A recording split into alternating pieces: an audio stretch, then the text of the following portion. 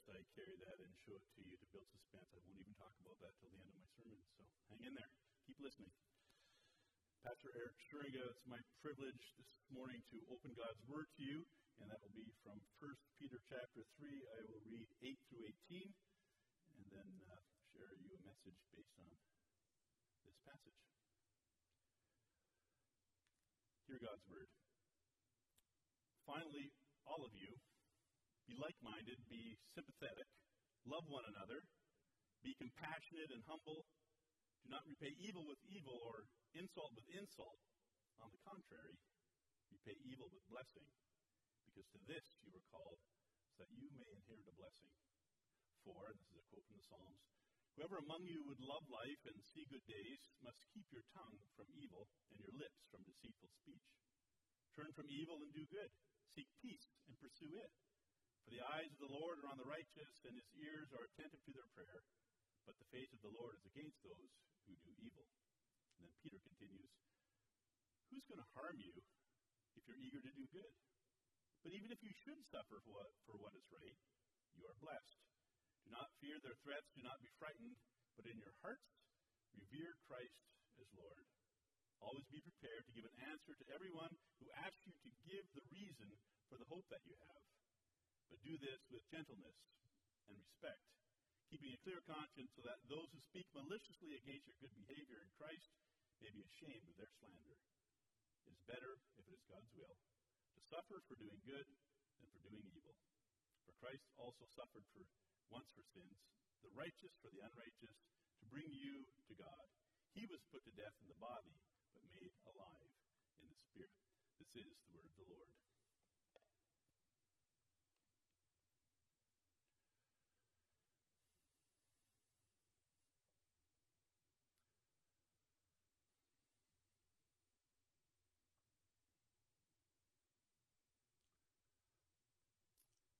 All right, so we are doing a 3-sermon series on knowing our story, and today in the middle one, the title of this passage or this message is actually knowing our story. Last week we talked about IDIC, or Identity in Christ. If you read what I sent out this week, you know I'm trying to get a campaign going where we get wristbands that have IDIC on them, and every time you look at your wrist, somebody can make a killing off this if it catches on like WWJD. But I'm just throwing the idea out there. I don't have the creative ability to make it happen. That's a not that funny way of saying the identity in Christ thing is key and foundational and central to our understanding of who we are. Here I present it as that which is finished, that which is past tense. It's a way of reminding ourselves Christ on the cross already won the victory. Christ on Easter in the resurrection has already brought us into that new life. And so all of us who follow Christ have some sort of story, and that's today's sermon, number 2, in which our present reality, our present state, our present story includes some of the things that God has done. So we're going to spend some time thinking about what does that mean to know that story, what does it mean to tell that story, and how do we prepare for that story. And then a little look ahead. Next week we're going to look at this same sort of pattern of Christ's death and resurrection, how it shapes our lives, and we're going to think about future development. How does our following Christ add to the next stage of our story, which I want to suggest can be even more beautiful, powerful, and in Christ than today already is. But that's next week. Today we're going to look at telling our story. Next slide, please. So you remember the good old days when pastors would read a whole long passage and then say, this is my text, and they'd read one verse and then they'd preach on that. Today we're almost going to do that. I'm almost going to do that. You may have noticed, if you've been listening to me for a while, that I almost never do that. I usually preach on the entire passage. And that's quite simply because every verse in a passage in my mind has some really good stuff in it. It all fits together. And so every time I talk about a text, and this is our text for today, I won't read it now, I want to talk about it in context, right? Because it's placed in a certain place for a certain reason. I actually remember when I was in high school, and I was in some church education class, probably something called catechism, and the pastor was teaching us, and he said, read this passage, and then pick which of the verses is the text, which is the most important verse in there. And as you may guess, we did that, and we came up with at least 5 or 6 different ones, depending on how many people were in that class. Right? I actually think every verse in a passage is important, right? They just have different roles to play, and they all either contribute to context or hit the main point. So, here, the context, verse 8, first one I read, is about unity. Again, if you've been listening for the last couple of months, you're going to go, really? Again, he's going to talk about unity? And yes, I am. Apparently, it's important in the Bible. Every time we talk about gifts, the main gift passages seem to start with, let's stay united. Finally, all of you, it says here, be like-minded. That probably doesn't mean agree on absolutely everything, because we already know people don't agree on absolutely everything. But then be sympathetic, which is understanding, feel with the other person, how they're experiencing something. Love one another. That's the core commandment of the Bible, right? Don't just show or act like you love somebody. Actually love them. Remember Romans 12? Love must be sincere. You can look it up online, that sermon, and hear a whole sermon on that piece. Be compassionate. That's feel the passions of another with them. And then, and this one seems to always show up, and humble. And humble's always about putting somebody else ahead of yourself. So we're going to talk about knowing your story, and we're going to need to know our story in the context of the unity of a community. All right, that's the first context piece. And the second one, and there are only two context ones, is sin absorption. I want to make the suggestion that one of the main tasks of followers of Jesus is to be like him. He said that. And to be like Jesus is to absorb that which is broken or evil or messed up or twisted or sinful in this world. Right? It's not the only thing we do, but it's a very important part of what we do. It shows up again and again, also in all those gift passages, but here again, verse 9, do not repay evil with evil, which, in case you didn't know, is our natural inclination, to hit somebody back, or insult with insult. We want to one-up anybody who says something. You know that feeling. Somebody says something to you, and you just rise up. It's not just me, right? You rise up inside, and you're ready to nail them. Don't do that, is how this passage speaks. On the contrary, repay evil with blessing. And verse 17, for it's better, if it's God's will, to suffer for doing good than for doing evil. What Jesus did on Good Friday, the story we tell of Jesus, was sin absorption. He was insulted. He was killed. He absorbed all of that. He took with himself, we say, all of our stuff, all of our brokenness. He took our very selves. Our identity is in Christ. We are with him on that cross. And in so doing, he shows us that the key to every story is those places where we absorb what is broken and difficult and messed up in lives all around us and also in ours. We act like Jesus in the same way, and we do it in the gracious power of his strength. So, now we're going to talk about how we tell our story. Next slide, please. Cool. There's going to be 5 parts about this, and they're all going to be from verse 15. And the first one is our focus. And again, I'm going to point to our identity in Christ, IDIC. But in your hearts, revere Christ as Lord. The beginning of any one of us telling our story of life as a follower of Christ is to recognize and to sit in and to be aware of the fact that we're in Christ, that he's our Lord and Savior, we say. Savior we love because that means that he took away all that's broken in us and gave us a new life.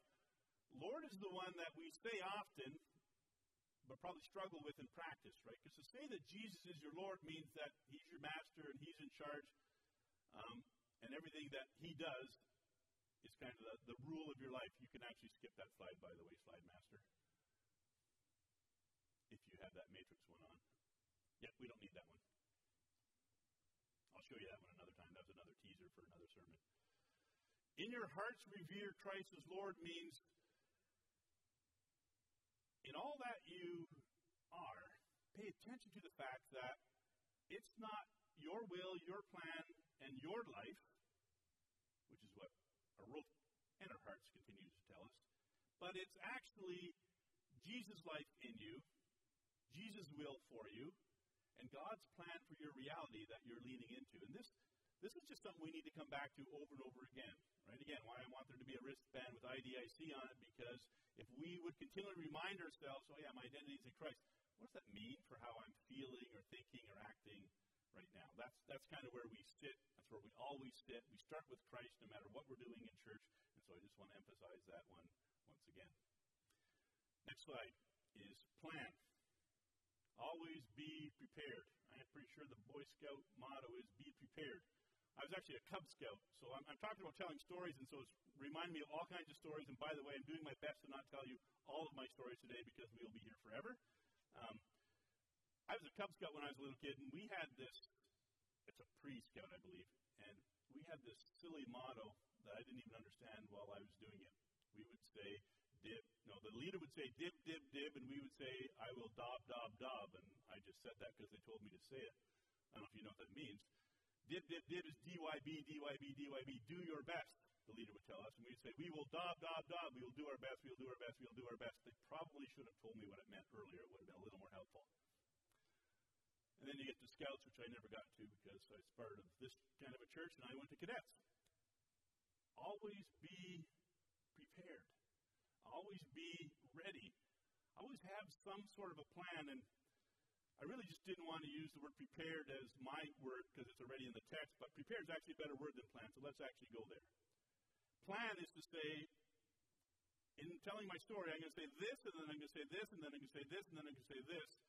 I'd rather you were prepared, which is to say, I know my story, and I'll say the piece that has to come out according to the conversation we're having. You see the difference? Right? If we have a plan, say we have a 5-year plan for the church, and we're saying in the year 5, we're going to do this. Right? So 5 years ago, we had a 5-year plan for this church. It probably would not have included a pandemic. Right? And I think we've done a little bit of change around the area of the pandemic. So a preparation is to say, this is the direction we're going to go, and every year we're going to ask the question, well, how do we need to adjust that based on what's going on right now? Right? So likewise, as you tell your story, plan, prepare, and I'm going to show you how to do that later in the sermon, but make sure that the story you tell isn't just you telling your story whether somebody's listening or not, right? But make sure it's a story that interacts with the people you are engaged with. Always be prepared, says Peter. And catch and pitch, underhand. The text is to give an answer to everyone who asks. And when I read that text, this is the question that comes to my mind. How am I going to get people to ask me about my faith? Right? If you're Canadian, which I'm guessing most of you are, people don't actually want to ask you about your faith.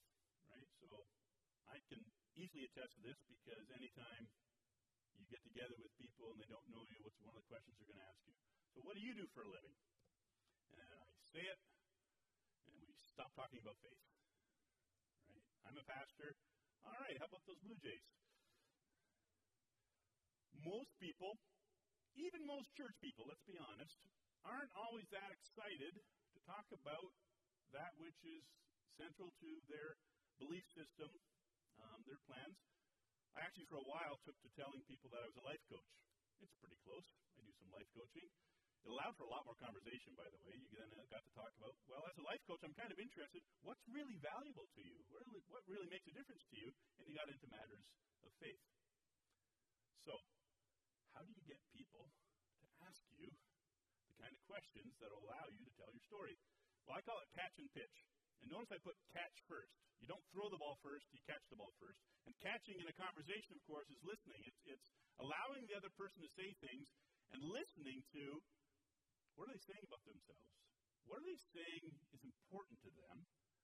What are they saying that is valuable in their life? What are they saying is significant and challenging in their life, right? And when you hear those things, what in your story, before you pitch, would actually connect with what they're telling you, right? So if somebody tells me, you know what, I lost a very important person in my life at an early age, right? I will ask them a bunch of questions on that based on the fact that I also lost somebody very important in my life, my father, at a very early age, right? And then I will be allowed, finally, after a long time, by the way, I'm doing this quickly just because it's a sermon, to pitch back to them.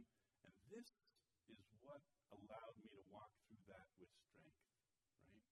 Catch first and then pitch. And I say underhand, I don't mean be underhanded, right? Underhand is a lob, right? I often say to somebody, if they will throw out a comment, and I will make a humorous comment back at them. I say, if you're going to lob the ball at me, I'm going to hit it, right? And so likewise, when you throw your story at somebody, make sure you're lobbing it to them so that you're not trying to whip a fastball by them or hit them with the pitch, would be a lot worse even yet, right? Underhand, throw your story in a gentle way such that as they hear it, they're going, wow, yeah, I can think about that. Not, boy, I got to make a decision right now about what you just said and see if I agree. All right, catch and pitch. Next slide. The text is at the bottom there, to give the reason for the hope that you have. And I want to suggest to you that your reason for the hope that you have is actually a story. I hear over and over again people basically saying, I don't feel like I know enough in order to share my faith with somebody else. And what I want to suggest to you is nobody knows your faith better than you do because it's your story. Right? And again, in a minute, I'm going to teach you how to tell your story in a few basic steps. Right? The reason for the hope that you have is because you have lived a life and had an experience where that hope has come into play and you've experienced it. Right? Ruth Ann earlier shared her story of Ken Miedema. Right? That was a faith story that shaped her, that she felt and experienced and remembered. So when she sees Ken Miedema's name, she remembers, boy, this was a giant of our faith who could speak to me through songs that he composed about me in that moment. The reason I have hope is because I have walked through so many different experiences where God has shown me that He is present in my life. I find it amazing now that, and I'll say this carefully, when you come and sit with me and share honestly about something that you're struggling with, I get excited. Sorry. I get excited not because you're struggling, but because I have come to learn that that's precisely where God is going to work. Right? In fact, if you want to know, if there's any disappointment I've had so far in my time among you, is that not more of you are coming to me with things that you're really struggling with. All right? It might be strange that way, but that would be a blessing to me, to have opportunities to help more and more people walk through that which is the challenge in their life. Because the reason I have hope is because every time that I've really struggled, God has found a way to turn that into an opportunity for hope and blessing, renewal, restoration, whatever was needed. Your reason is your story. You always know enough to share the hope that you have because the reason is your story. And then finally, fifth point, before I explain how to do this. So sort of like saying there's 5 points and then there's 4 more or 5 more. Go for style points. Do this with gentleness and respect. It's fun that this verse 15, and you know the verses were put on later, so this was done by somebody. It wasn't done by Peter when he wrote this. He didn't write a half a sentence and then write a little 15 by it. Verse 15 ends with this beginning of the next sentence. Right? So as you tell your story, do it with gentleness and respect. And it's really about going, I call it style points. Right? There are certain Olympic activities where there's your ability to do it accurately and correctly and properly, and then those style points, which, based on the judge's feeling that day, I guess. Right? Go for style points when you're telling your story because it's not just that it's accurate to what actually happened. In fact, I suggest to you that none of us have a very accurate memory. Most of us have a memory twisted by other things that have happened along the way. Another conversation. Make sure that as you tell your story, the accuracy of it is overshadowed by your attention to the person who's listening, your gentleness in sharing the truth of who God is in your life, and respect for where the person is at in that moment. All right? Go for style points. Now, I'm going to show you how to prepare your story. Next slide, please. So I'm going to show you mine. I'll show you the littler one first. So, as happens when you pull out your story, funny story with this one, Dave Ticklar helped me make this. Not your fault, Dave, that it's so messy. That's all on me. I did that then, probably in the late 90s. Dave and I are probably a little bit younger back then. All right, that's enough of that one. You can't see it anyway. So, first thing you do to make one of these is you pray to the Holy Spirit to guide your memory, because I did that one late 90s, I'm guessing. I did this one first, probably, say, around 2008 or so. And then I updated it again after that. And I'm ready for another one because it ends at Brampton, so I need a Grimsby kind of a scheme on there. But as you do this, recognize that the story that you need to tell as a follower of Christ, working in your community, is the one that the Holy Spirit brings to your mind. Right? So every time I look at this, actually when I look at this, sometimes there's a name on here, and I'm going, I don't know who that is anymore. Right? Which might just be a sign of my poor memory. But it could also be that when I wrote this, that person was vitally important in my mind because they had done something, said something to me that shaped who I am. And at this stage of my life, that's no longer as big of a deal. All right? And so we praise the Holy Spirit as the start of this because we recognize the Spirit is stronger than our minds and our memories, so the Spirit will guide us through the things that we need to remember this time. Right? So I've done this and led groups on this 4, 5, 6 times now, and every time it's different memories that come, and I believe that's the Holy Spirit guiding me to those memories for this time of my journey. Okay, so pray first. And then write your memories quickly.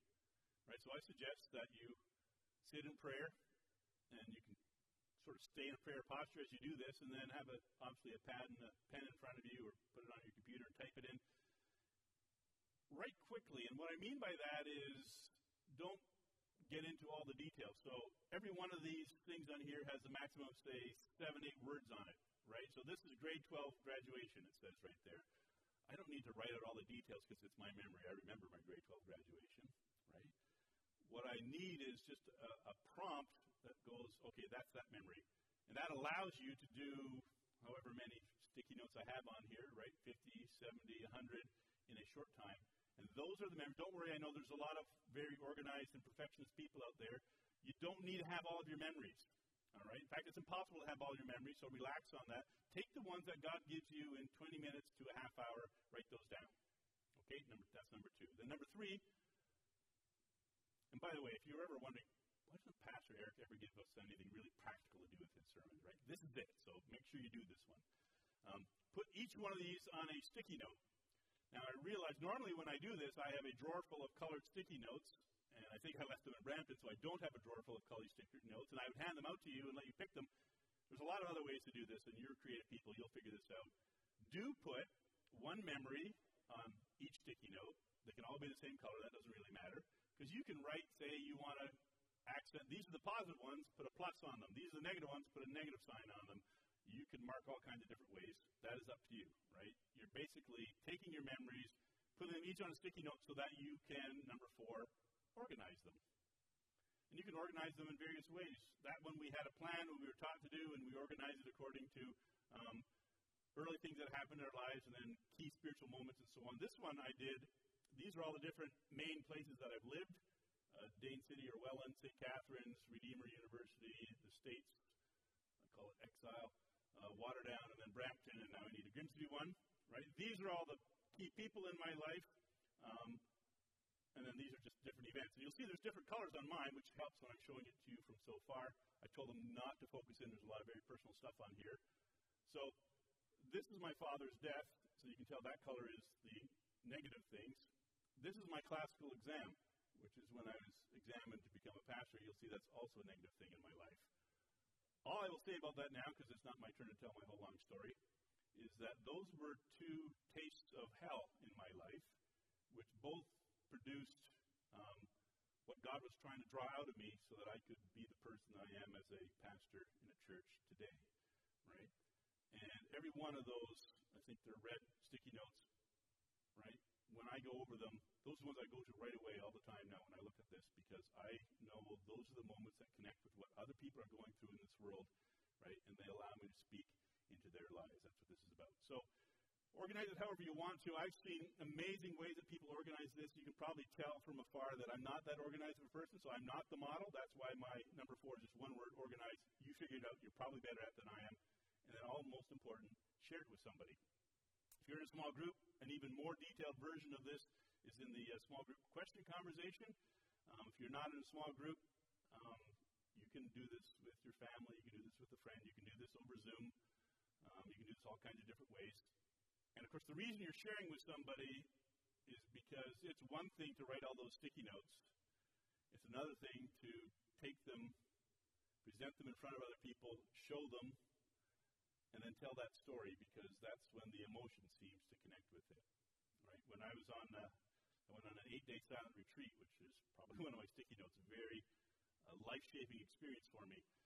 And every day I would walk around, and I had assignments from a spiritual director. I'd get to talk to somebody for about 15 minutes a day and share what God was saying to me. And I would make some notes in my journal and so on. And then my spiritual director would say, well, read what you wrote. And I wrote it really quickly, no problem. And I'd read it to her, and I'd start crying because it was just so powerful to say out loud what my story is, right? So I told you there's a sticky note on there, my father's death. Now, when I tell you the story around that and how that shaped my faith, that's a whole lot more powerful than just saying the label. And the reason we do that in community is because it's practice, right? We are hopefully a community of people who are safe for each other, who can listen to each other, who can bless each other.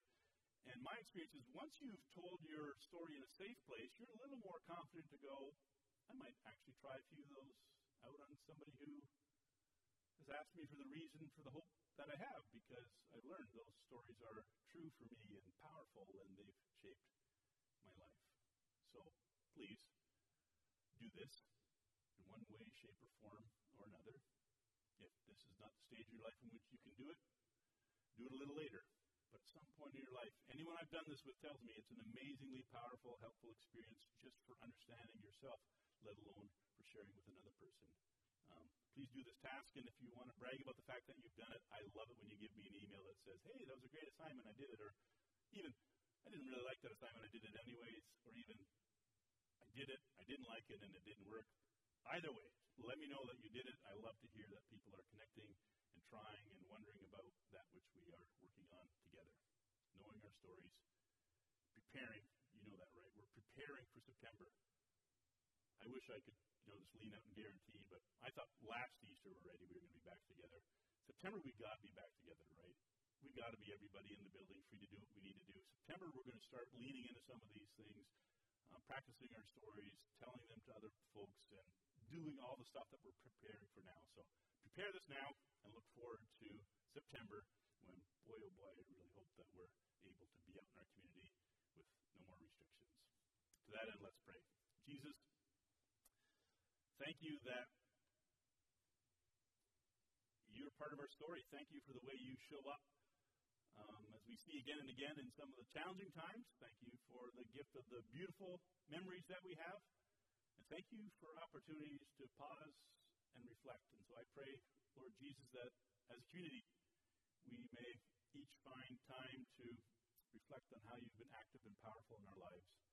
And that as we compile that story, as we find somebody or somebody's to share that with, we may find the true blessing of knowing what you've been doing, the reasons that we have for hope. And Lord, as we gather those things, as we share those things, prepare us, prepare our hearts, prepare our minds, prepare ourselves to share those stories in ways that